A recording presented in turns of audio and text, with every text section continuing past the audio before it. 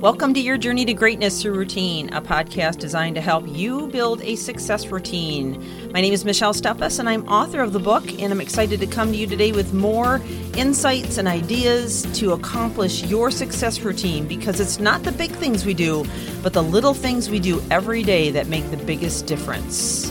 So let's get on with the podcast.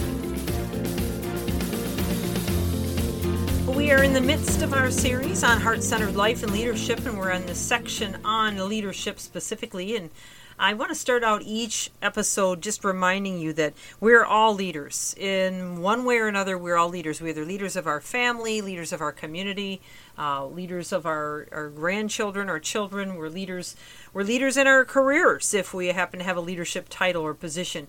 But we can even be leaders without a title or position, simply by taking a leadership stance. And that's what this podcast is all about. That's what this particular series is about. Well, we've covered a lot of ground. I want to dive right in on the next section of this and continue to work our way through 21 principles that help you to determine whether or not you are a heart-centered leader and what a heart-centered leader is. So we talked yesterday about you being someone of integrity, telling the truth, someone they can trust, that your associates will trust you, your colleagues will trust you, your employees will trust you, your children will trust you at your word. Number 3 is you are able to relinquish control. Now that's a big one. That is a big one. Whether you're a parent or whether you are a leader of a company. Learning how to relinquish control at the right times can be absolutely key to your growth, to your profitability, and to the morale of wherever it is that we're talking about, okay? So as leaders, we don't really have it anyways. All those who work for us or with us on the same team, they need to have some level of control as well. They need to have some autonomy. Okay? They need to be able to exhibit some creativity using their giftings and talents. And after all, isn't that why you hired them in the first place? I mean, we pay all this money to make sure we get the right people on the team, right? And then we don't even let them have the autonomy and the freedom to exhibit their very, very best. I mentioned this fact a long time ago in one of my other series here on empowering leaders. And I mentioned the fact that, Laszlo Bock was the senior vice president of people operations for Google for about a decade, and he had installed several initiatives, and one of them that relates to the one we're talking about right now is he let the teams have 20% of their time on ideas, concepts, principles that inspired them personally, and the morale went through the roof. I mean, these people were excited about coming to work.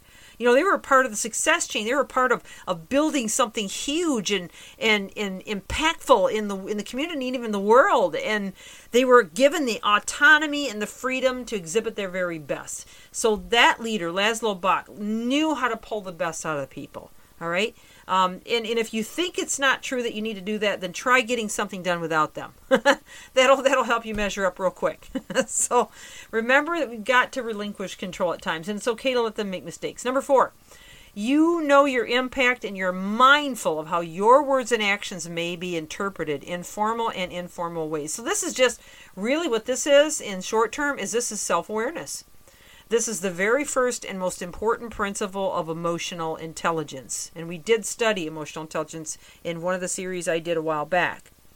So when you are self-aware as a leader, you are always going to be very cognizant of what you're saying, what you're doing, how your actions might be interpreted. You're also even going to be paying attention to the expressions on the faces of your team and how they're receiving you.